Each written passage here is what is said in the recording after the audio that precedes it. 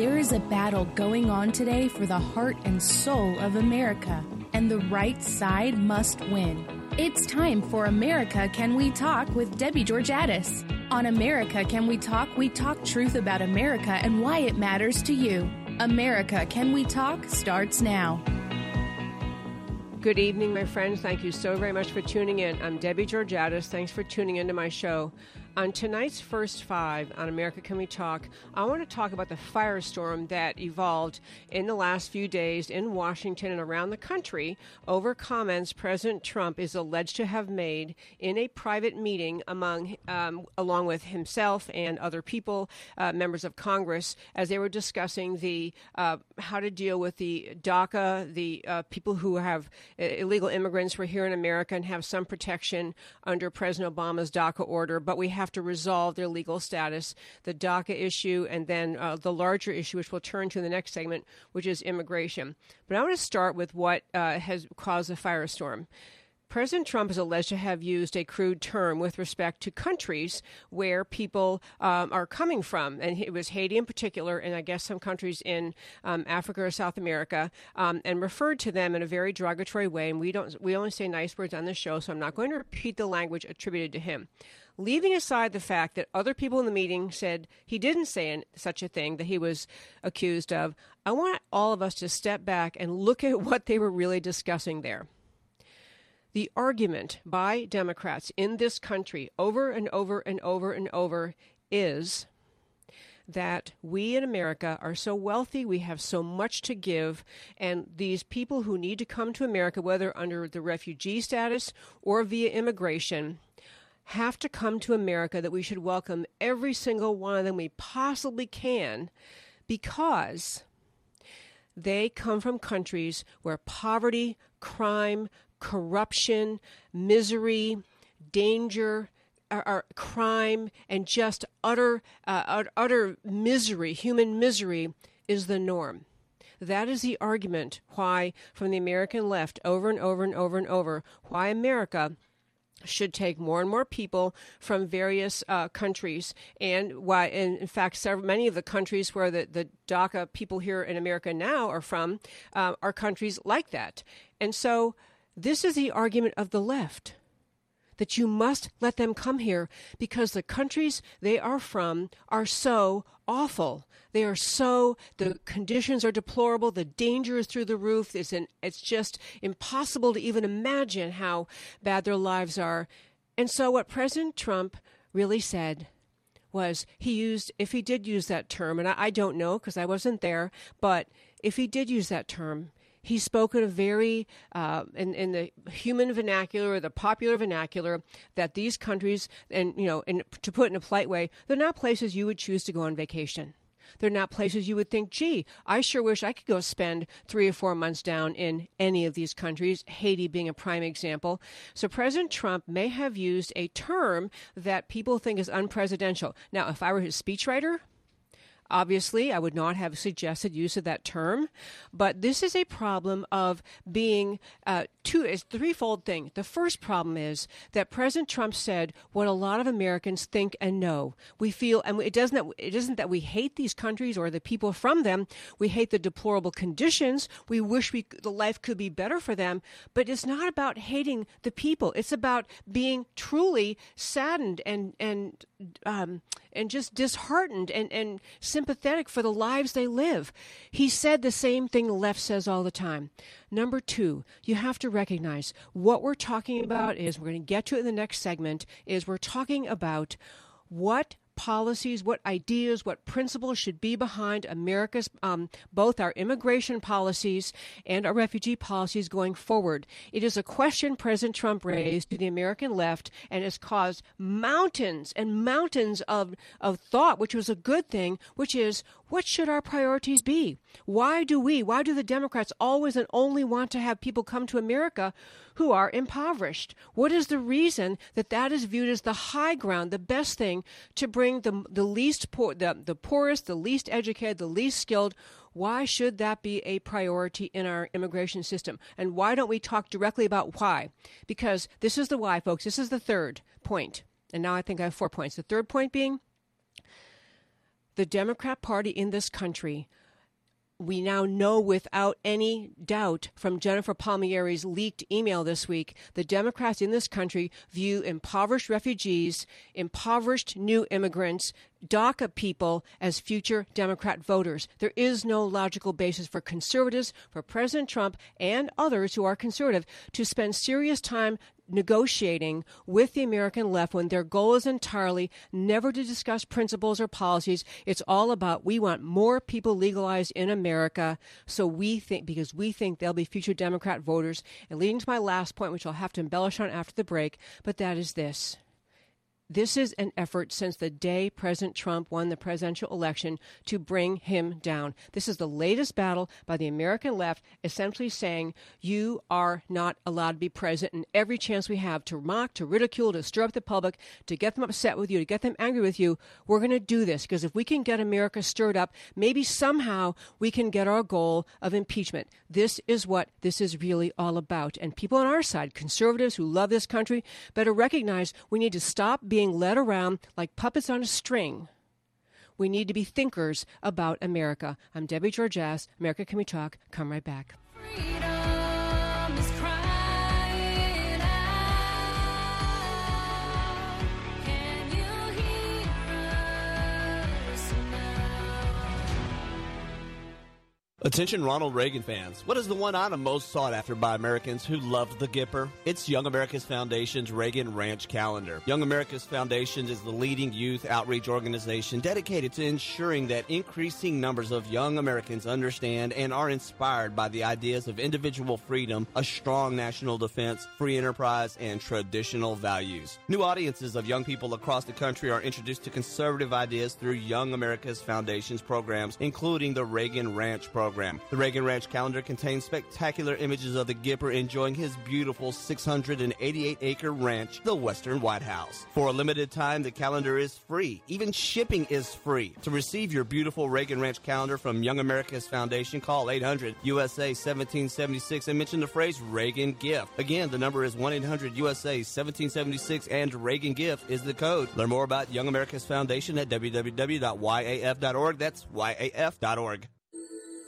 America guarantees each eligible adult citizen the right to vote. The Public Interest Legal Foundation, a 501c3 public interest law firm, is dedicated entirely to election integrity, to assuring that voter rolls include names of only citizens eligible to vote, and that protections are in place to prevent voter fraud of all kinds. The Public Interest Legal Foundation discovered that more than 1,000 non-citizens enrolled to vote in Virginia in just 8 counties, and in Philadelphia, felons as well as non-citizens are on the voter rolls. Non-citizens have been registering to vote and voting. The Public Interest Legal Foundation is fighting nationwide and in Texas to ensure that only Americans pick American leaders. We are actively litigating high-impact cases to clean up voter rolls and protect the ballot box. If you do not want your vote canceled out, visit publicinterestlegal.org to join us in the fight to restore integrity to American elections. Protect your vote. Visit publicinterestlegal.org today.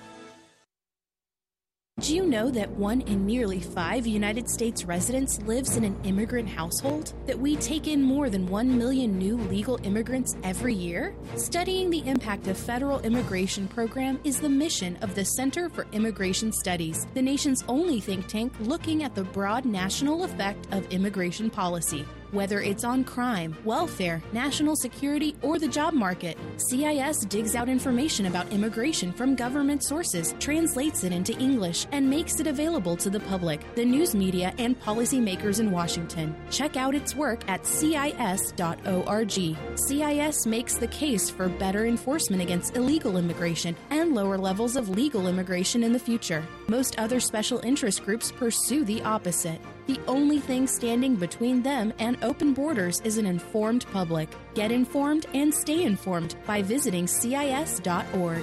That's CIS.org.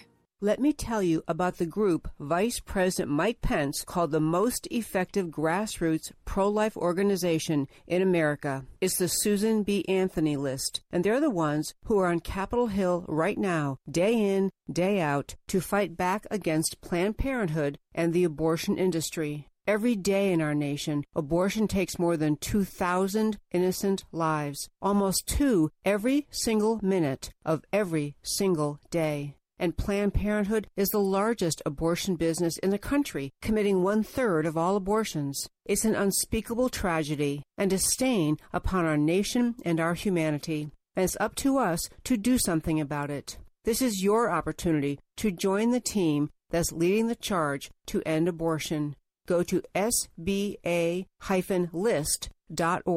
or Google Susan B. Anthony List now to learn more and start saving lives today. Can you hear us now? Can you hear us now? And welcome back to America Can We Talk. You know, folks, I wanted to talk with you in that first 5 about the importance of recognizing the stakes ahead of us, the stakes in front of us, in dealing and discussing this whole issue about DACA, which is the Deferred Action for Childhood Arrivals. It is an executive order, a completely unconstitutional executive order that President Obama issued after having acknowledged previous to that he had no authority to do that. But he issued that order essentially saying that if your parents brought you over here, and you didn't voluntarily cross the border yourself, you just have the right to stay here. And what the narrow battle in Washington is whether or not these DACA illegal aliens who have a quasi-legal status right now, should they simply be amnestied, made into citizens? Should they be given an expedited path to citizenship? Should they be doing something or they're otherwise, because the way DACA is written, they are, I think March is the next date that they face deportation. And President Trump has said he's not going to extend that again. So we're coming to terms with this. And I want to tell you, there's a very exciting opportunity really for America right now in Washington, right now in January 2018, to deal with not just the DACA issue, but the longer-standing challenge America has on immigration. But let me finish one other thing on DACA. It is, true beyond belief. In fact, there were recent information came out for the United Nations about the percentage of people in this world, living without basic sanitation. I'll leave it at that. Even basic sanitation, staggering numbers. The world is full of poverty. And America is the, abundant, prosperous nation leading the world in prosperity. We in America do have not a legal obligation under our Constitution, but a moral obligation as a Christian nation, as a good people, to help people. It does not mean that every single person who wants to come to America can come. We cannot afford that. We would change our country dramatically for the worse if we were to do that. But we are trying to work out in this Western civilization, this democratic republic, how do we deal with immigration, with the desire of people to come here? What are our priorities and principles underlying immigration, and how do we deal with these people who, through no fault of their own, but still are now young adults and some middle-aged adults living in America with no legal status? How do we do that? And you can be a loving, good person and not have a racist thought in your heart or your mind and still think and still be able to say out loud that many of the countries where these people come from are true. And, there are other words. I'm not going to use the word President Trump has alleged to have used, but these are not lovely places. And this is what you're watching and hearing in the American left is this phony, sanctimonious, virtue signaling, political opportunism, bullying, when they are getting hysterical over a term President Trump supposedly used. And their solution, understand, the solution of the American left is always amnesty for everybody, let everybody in, make them all citizens, because they think these will all be future Democrat voters. And once you realize that that is the mindset of the American left, it makes it impossible and unwise, in fact, unethical for Republicans to sit down with them and say, hey, can we meet you halfway in the middle? It's like we're negotiating our own demise when you realize that the Democrat goal is not to come up with policy good for America, good for our culture, our free market culture, our economics, our whole culture of America and culture of liberty. That is not the goal of the Democrat Party. The goal of the Democrat Party is to bring future voters here. And this is why it's such a challenge. And so President Trump, whatever his words were, he raised the question, why is it? And now everyone in America is talking about it. Why is it that the Democrat Party always stresses and strives and works so hard to bring unskilled, low-skilled, uneducated, poor people to America as the priority in immigration? Or in refugee policy, for that matter. Why is that? Why is that good for our country? Why is that good for America? Why is that good for our country? So I want to tell you what the fabulous opportunity we have here, and I cannot encourage you strongly enough, especially if you're listening on our Facebook Live, if you are... If you haven't listened before, I want to mention to you, you can go to our website, americacanwetalk.org. All the links to everything we're talking about tonight will be up, and you can read them there. But the one I really want to hit on in this segment is to talk with you about a bill pending in Congress. And the author of the bill is Republican Congressman Bob Goodlatte, along with, and he's from Virginia, along with Texas Congressman Michael McCall, so it's House Judiciary Committee and House Homeland Security Committee. They've come up with a new bill called Securing America's Future Act. Securing America's Future Act. It is a fabulous bill, and I'm not going to read the lengthy bill, of course, but I'm going to give you this summary because what they're really doing here is getting way beyond just addressing amnesty for the DACA people or the alleged dreamers, that whole term, but they're looking at what should be the priorities in America. So our immigration policy is premised on protecting the goodness, the greatness, the uniqueness of America. So here are their top points. They refocus legal immigration on skills needed in America. So that means the focus is we bring people here whose skills match our needs. Remember, everyone can't come to America. We should prioritize keeping our nation strong, our economy robust, our industries, our research, our universities, everything here robust because the world is blessed by it. So refocusing legal immigration on skills needed. So ends the diversity program, this completely random notion in the past immigration bills that says by some random diversity program we're going to pick other people. Eliminates the visa lottery.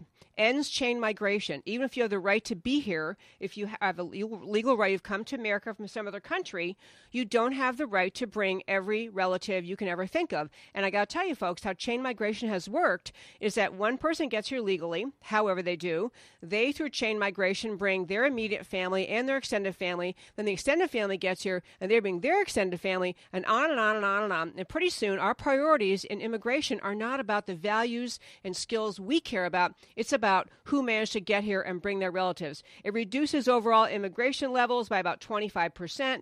Instead of bringing 1 million here, as closer to 750,000.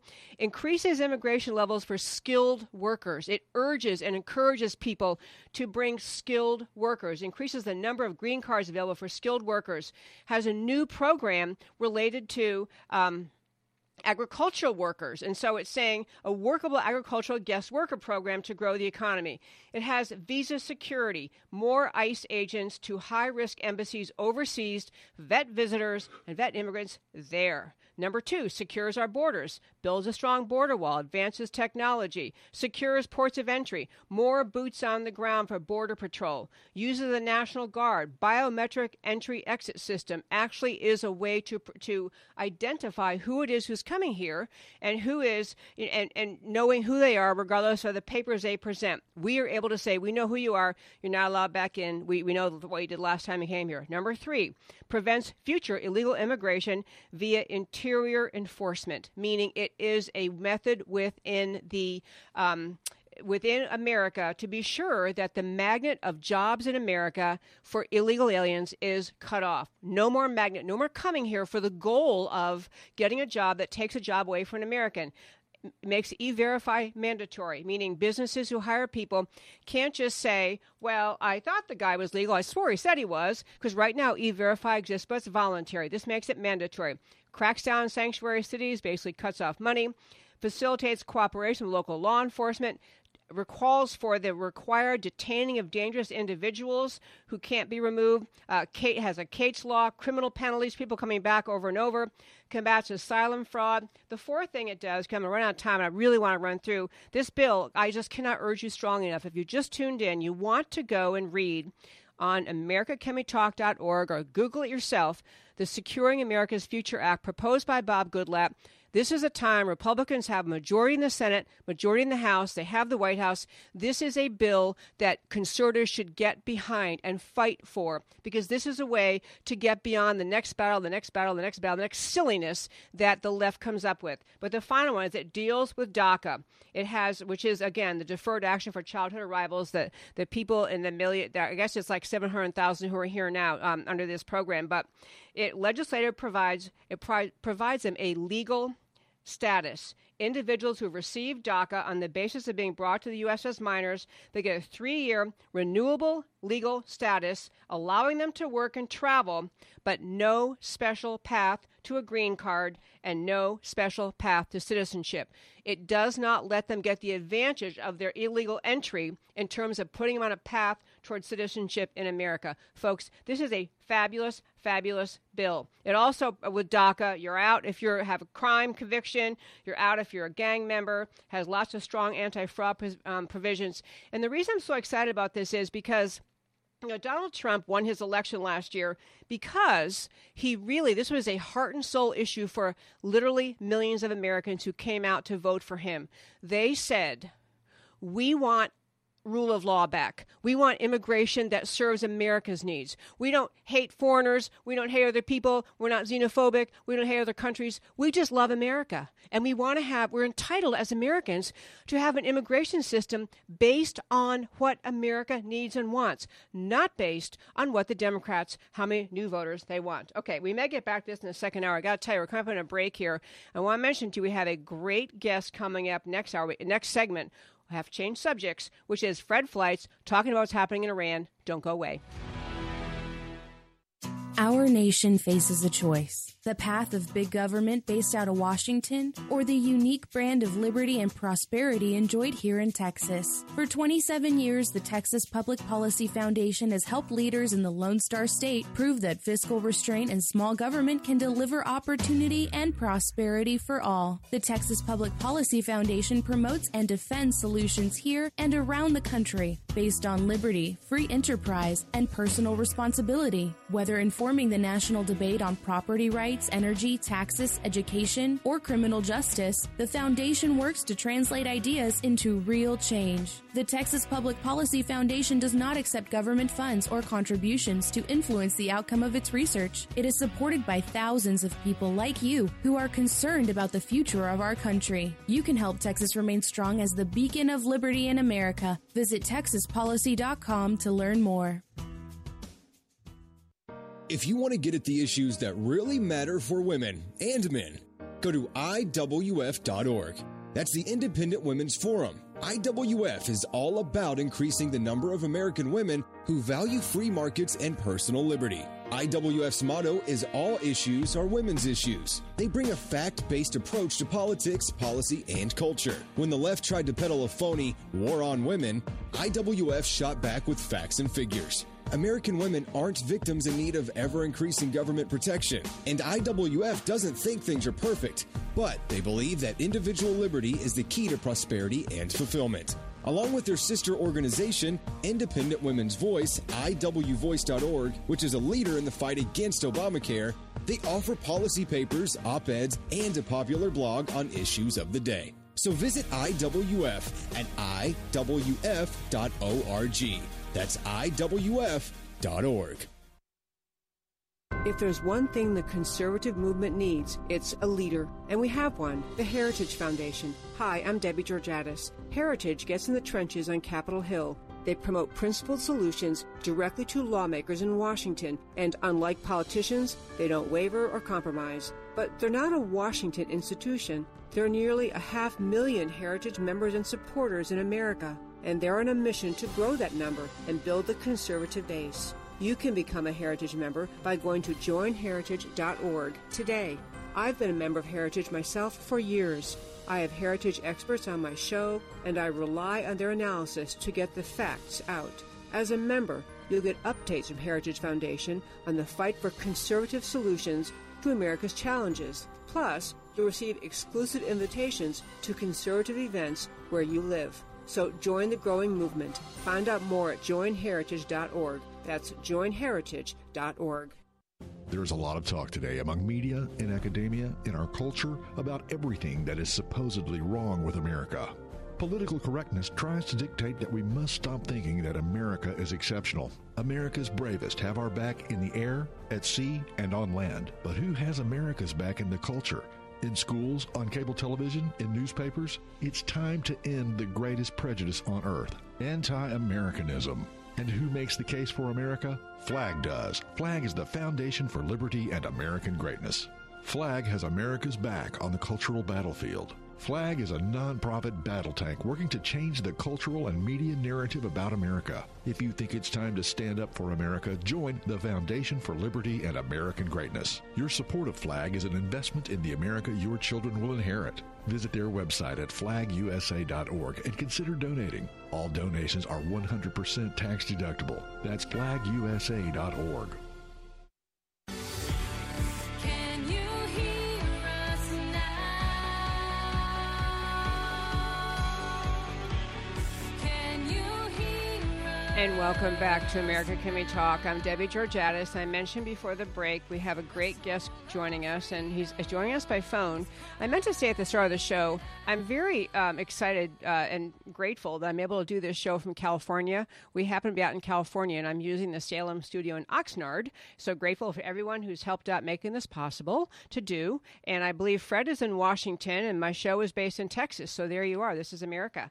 But we have Fred Fleitz on the phone. He's the Senior Vice President for Policy and Programs at the Center for Security Policy, one of my absolute favorite organizations, in leading the fight on defending America against many of the challenges we face as a country. And he served in national security positions in Washington for 25 years at the CIA, the DIA, the Department of State, and the House Intelligence Committee. And so I've had Fred on before, but I'm grateful he was available again. So hi, Fred. Welcome. Hey, Debbie, great to be here. So glad you can be. Well, I want to just jump in and talk about what is happening in Iran. And there's two kind of different things about Iran. One is I want to start with where we are on the Iranian deal, which I know you wrote about, and I have your articles in front of me all duly highlighted and stickied and marked up. But the basic thing is my listeners are well aware from many other guests that we had a problem in America because we had President Obama entered the Iranian deal, which was a very bad deal and really made the world less safe. And so there's always been a question of what we do about it now as time moves along. So we had, if you can, bring our listeners up to speed. Where do we stand in the Iranian deal now? Well, Debbie, I've done a lot of work on this in my time in government. I've written a book on the Iran deal, and I was very disappointed with the president's decision to extend the Iran deal again. I mean, my analysis is that this deal is a fraud. It can't be fixed. The Iranian leaders have wasted sanctions relief on billions of dollars in sanctions relief on terrorism, military activities, nuclear activities, its missile program. They've isolated the country more, and the people have suffered. But the president extended it again, and many of us had urged him not to do that. And I'm sort of concerned about that. But there is some good news. And the good news is from a reliable source I know who met with the president. I broke this on Fox News Friday evening, and this source told me two things. First of all, the president never expects Congress to fix the deal. He didn't expect it when he told my friend this in December. He doesn't expect it now.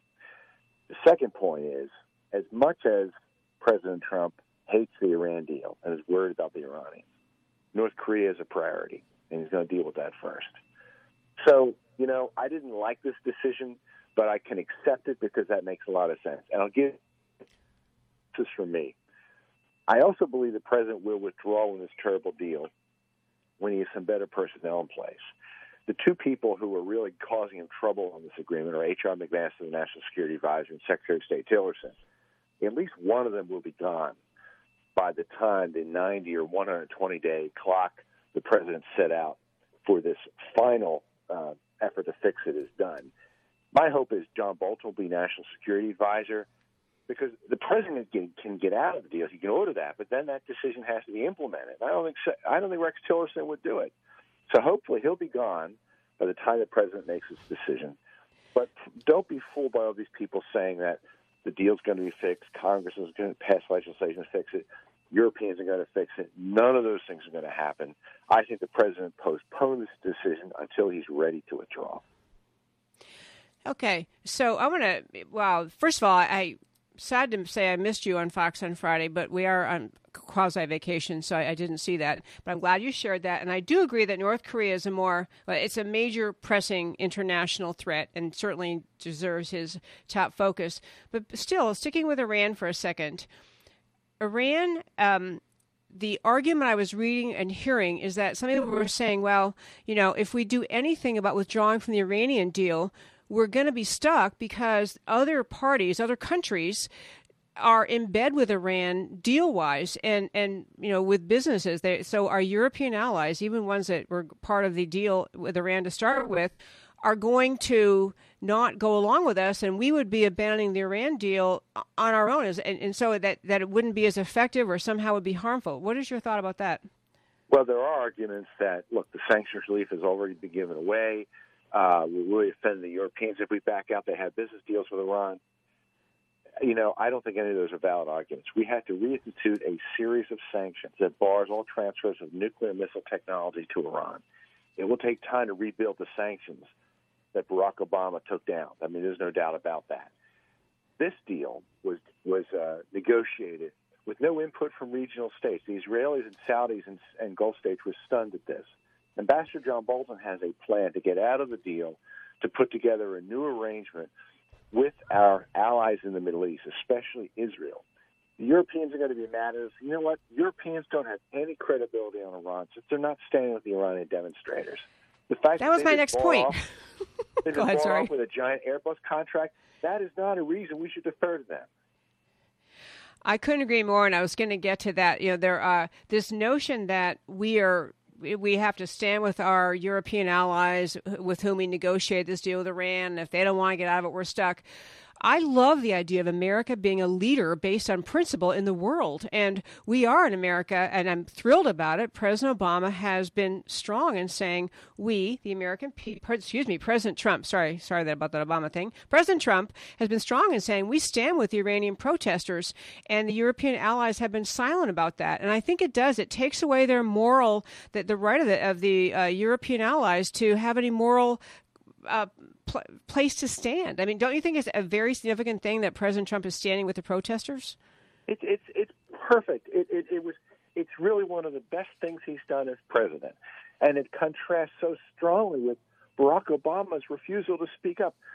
In the demonstrations that took place in 2009, when those demonstrators after the fraudulent Iranian presidential election, when those people were beaten up, many of them killed, it was the French who stood up and spoke out. Barack Obama didn't because he wanted his fraudulent Iran nuclear deal.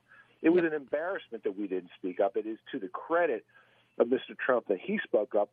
And really, we have to embarrass the Europeans who still don't want to say anything about what's going on in Iran right now. I mean, that's really the issue. Not that President Trump is going to get out of the bad nuclear deal. It's Europe's silence to these gross human rights violations.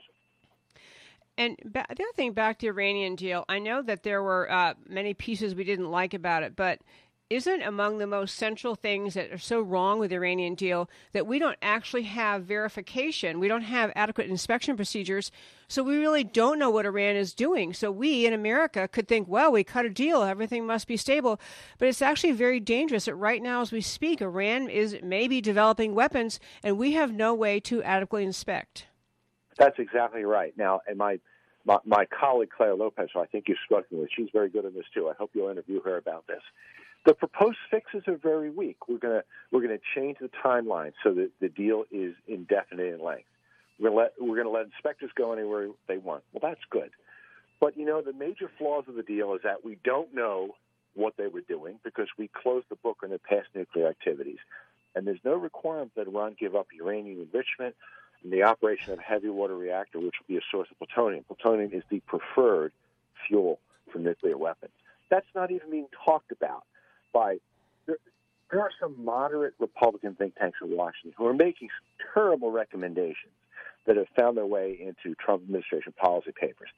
I think the good thing is the president's going to ignore them. He's going to withdraw anyway, just not right now. Okay, I love that. And then on to the protesters in Iran. You know, I have to say, I remember very vividly in 2009 when that it just seemed like an American revolution happening over there. Obviously, a different set of facts, but I mean, there was people rising up against oppression, and we just were silent. And this time again, these are massive protests happening now here in 2018. It actually began in the very end of 2017 in December, massive protests. And I know that some people, I mean, there are kind of two aspects of it. I wanted to ask you about both of them. Isn't part of the problem in Iran, but leading the protests, is shortage of food, shortage of supplies, because the money that Iran received, because we no longer have sanctions against them, is not making its way to the hands of the people. Is that accurate? That's right. The economy has been very badly managed. The people can't get enough food. There's high unemployment. There's high inflation. There are reports of Iranians selling their kidneys to raise money.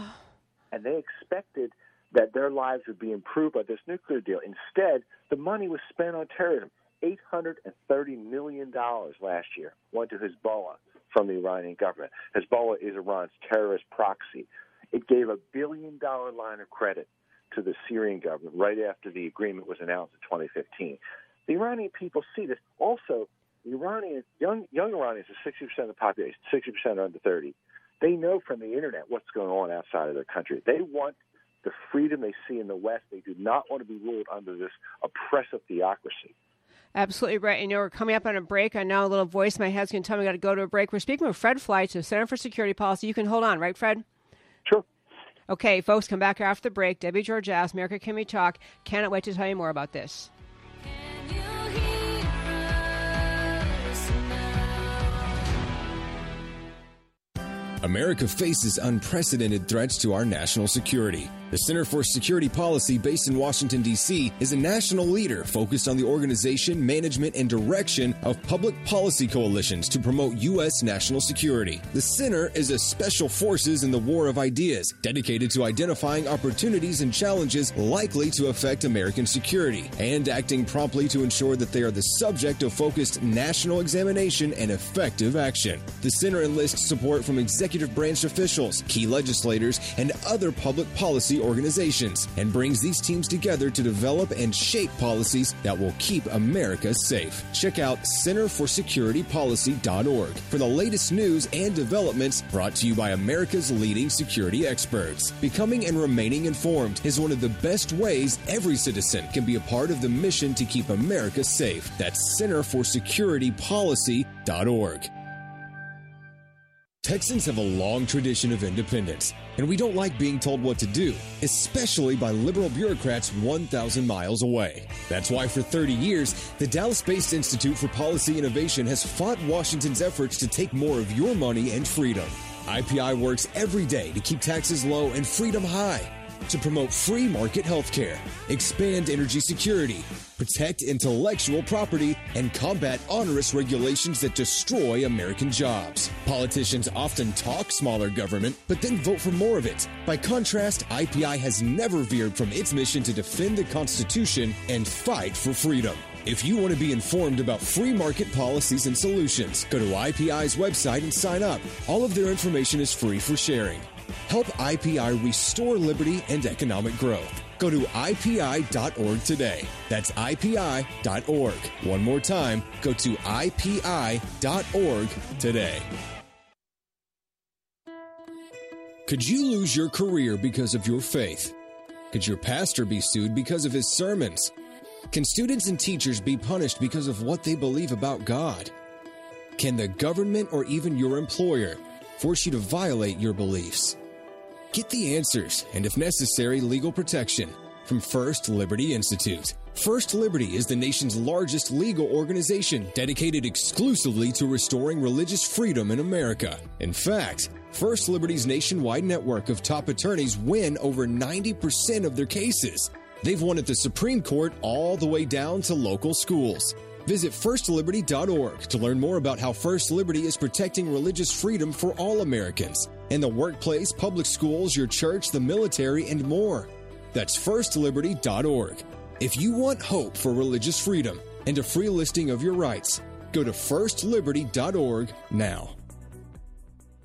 Attention Ronald Reagan fans. What is the one item most sought after by Americans who loved the Gipper? It's Young America's Foundation's Reagan Ranch Calendar. Young America's Foundation is the leading youth outreach organization dedicated to ensuring that increasing numbers of young Americans understand and are inspired by the ideas of individual freedom, a strong national defense, free enterprise, and traditional values. New audiences of young people across the country are introduced to conservative ideas through Young America's Foundation's programs, including the Reagan Ranch program. The Reagan Ranch calendar contains spectacular images of the Gipper enjoying his beautiful 688-acre ranch, the Western White House. For a limited time, the calendar is free. Even shipping is free. To receive your beautiful Reagan Ranch calendar from Young America's Foundation, call 800-USA-1776 and mention the phrase Reagan Gift. Again, the number is 1-800-USA-1776 and Reagan Gift is the code. Learn more about Young America's Foundation at www.yaf.org. That's yaf.org. Can you hear us now? Can you hear us now? And welcome back to America Can We Talk. If you're just tuning in, two things I need to tell you. One is that we are speaking tonight with Fred Fleitz, and he is just a great guest. I'm always grateful to be able to have him on our show. He served 25 years in U.S. national security positions in Washington, ranging from the CIA and the DIA, the Department of State, and House Intelligence. He's now with the Center for Security Policy, a true national security expert. And I love getting to talk with him. And he also is often on Fox and other major networks and explains things very well. But I thought of a question, Fred, on the break. I want to come back and ask you, which is, don't you think it's a kind of odd thing? Here you have these protesters in Iran, and among the things they're protesting is suppression, Islamic suppression by the mullahs in Iran, and they're yearning for more Western-style freedom. And France, as an example, and much of Western Europe is struggling under the growing violence, the jihadism, the Islamic supremacism, whatever you want to call it, in Western Europe. And doesn't it seem like the sensibilities of those Western European countries ought to be more along the lines of, wow, we should help these people because they're on the right side of this issue. They're seeing the same danger of Islamic repression that we're seeing. I mean, how does that, what do you think about that? Well, partially to answer your question, let me tell you something interesting. Just after the protests broke out, Iran lifted a law requiring women to wear veils when they go outside. I saw that, yeah. Isn't that interesting? Because the Iranians know there's something coming. Look, there is denial in the West and among the left about the threat from radical Islam. They don't want to accept it. But, you know, it's sort of related to why CNN and the American left and European leaders, why they don't want to talk about these protests. And it's more than just they don't want to give President Trump a win, although that's part of it. Yeah. The fact is that a lot of them stick to this perverted worldview of Barack Obama that Iran is a victim, and it's a victim of past American policies. And we have to be sympathetic to Iran and work with their leaders. And it's wrong to be calling them evil and oppressive, even though this is an oppressive country. This is a country where protesters, if they go into prison, we may never see them again. And it just galls the left to come to terms with that. They would rather attack President Trump for calling out the Iranian government or tell him, oh, you better be quiet or it's going to be trouble. Well, we know being quiet didn't work when Barack Obama was quiet, but that's what concerns me here.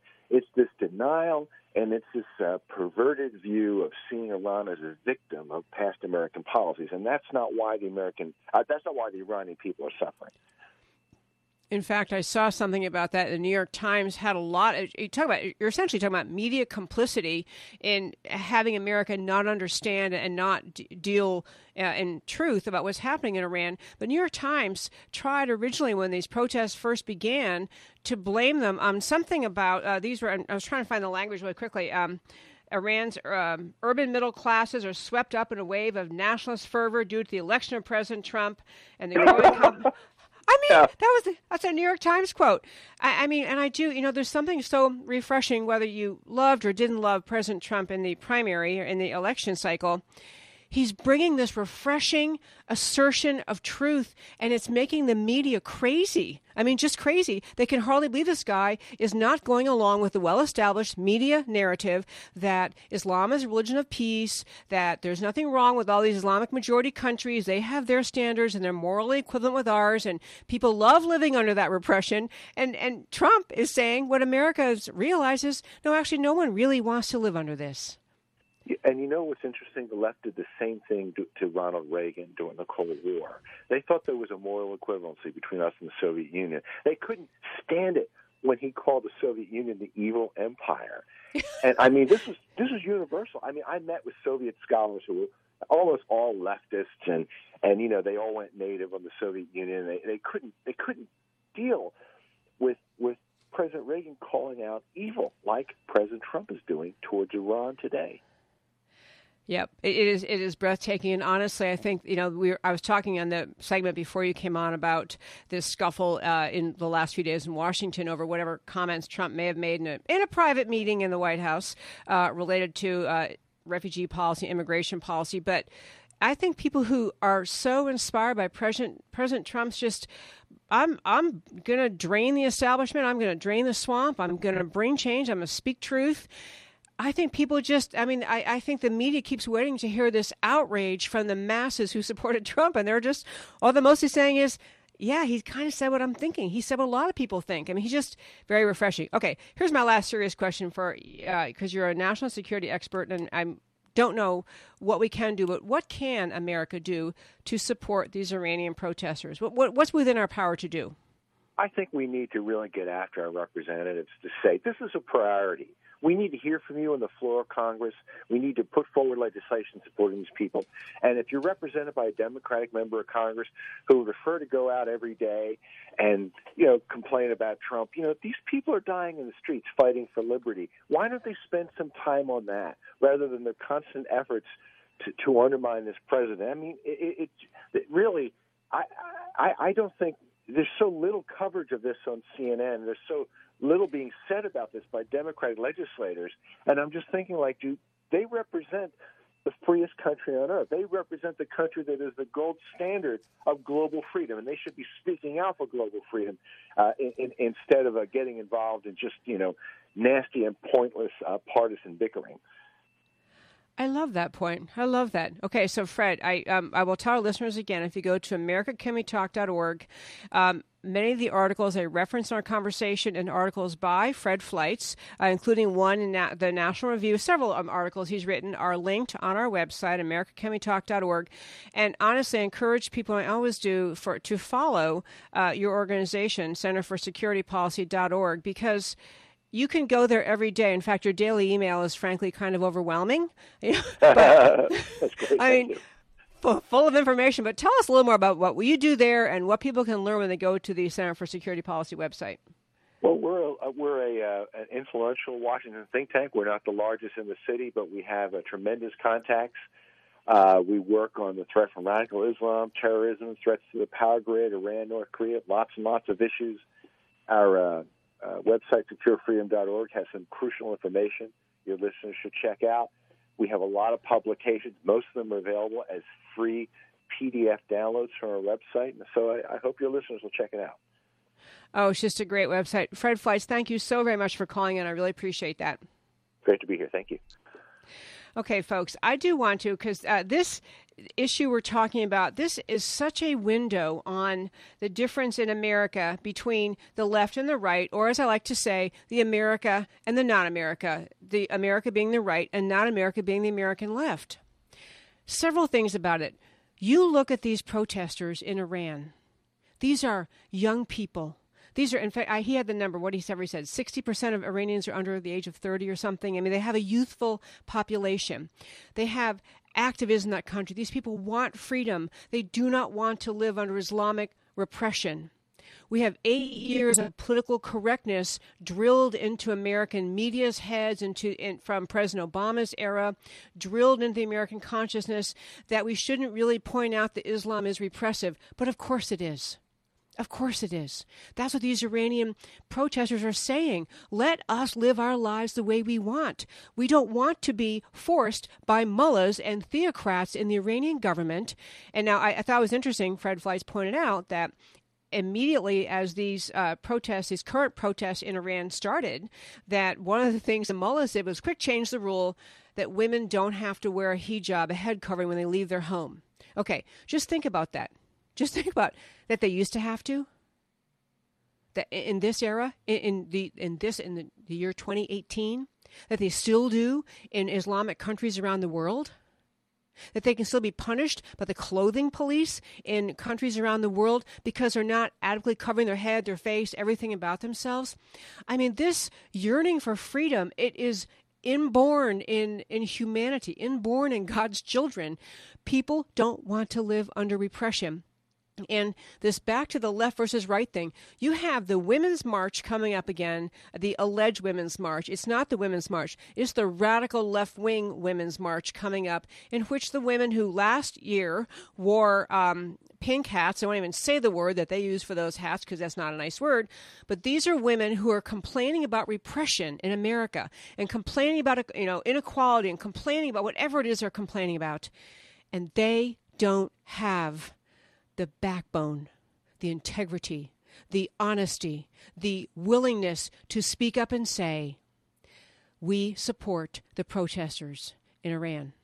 They can't say it. They won't do it. They are so in bed with, melded with, and just marinating in left-wing culture, they would rather ignore the reality that women in Islamic countries around the world suffer under repression, and the left-wing women's groups say nothing.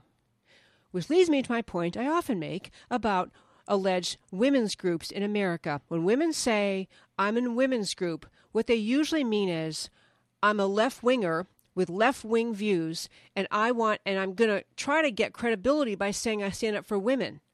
But if you cannot, as a force for women in America, in the world, the American women's groups, if they cannot say, we stand up in solidarity with the protesters in Iran who want freedom, who do not want to be told by the religious police how to dress and how to live and who they can date and who they must marry and whether or not they can work and whether they can drive.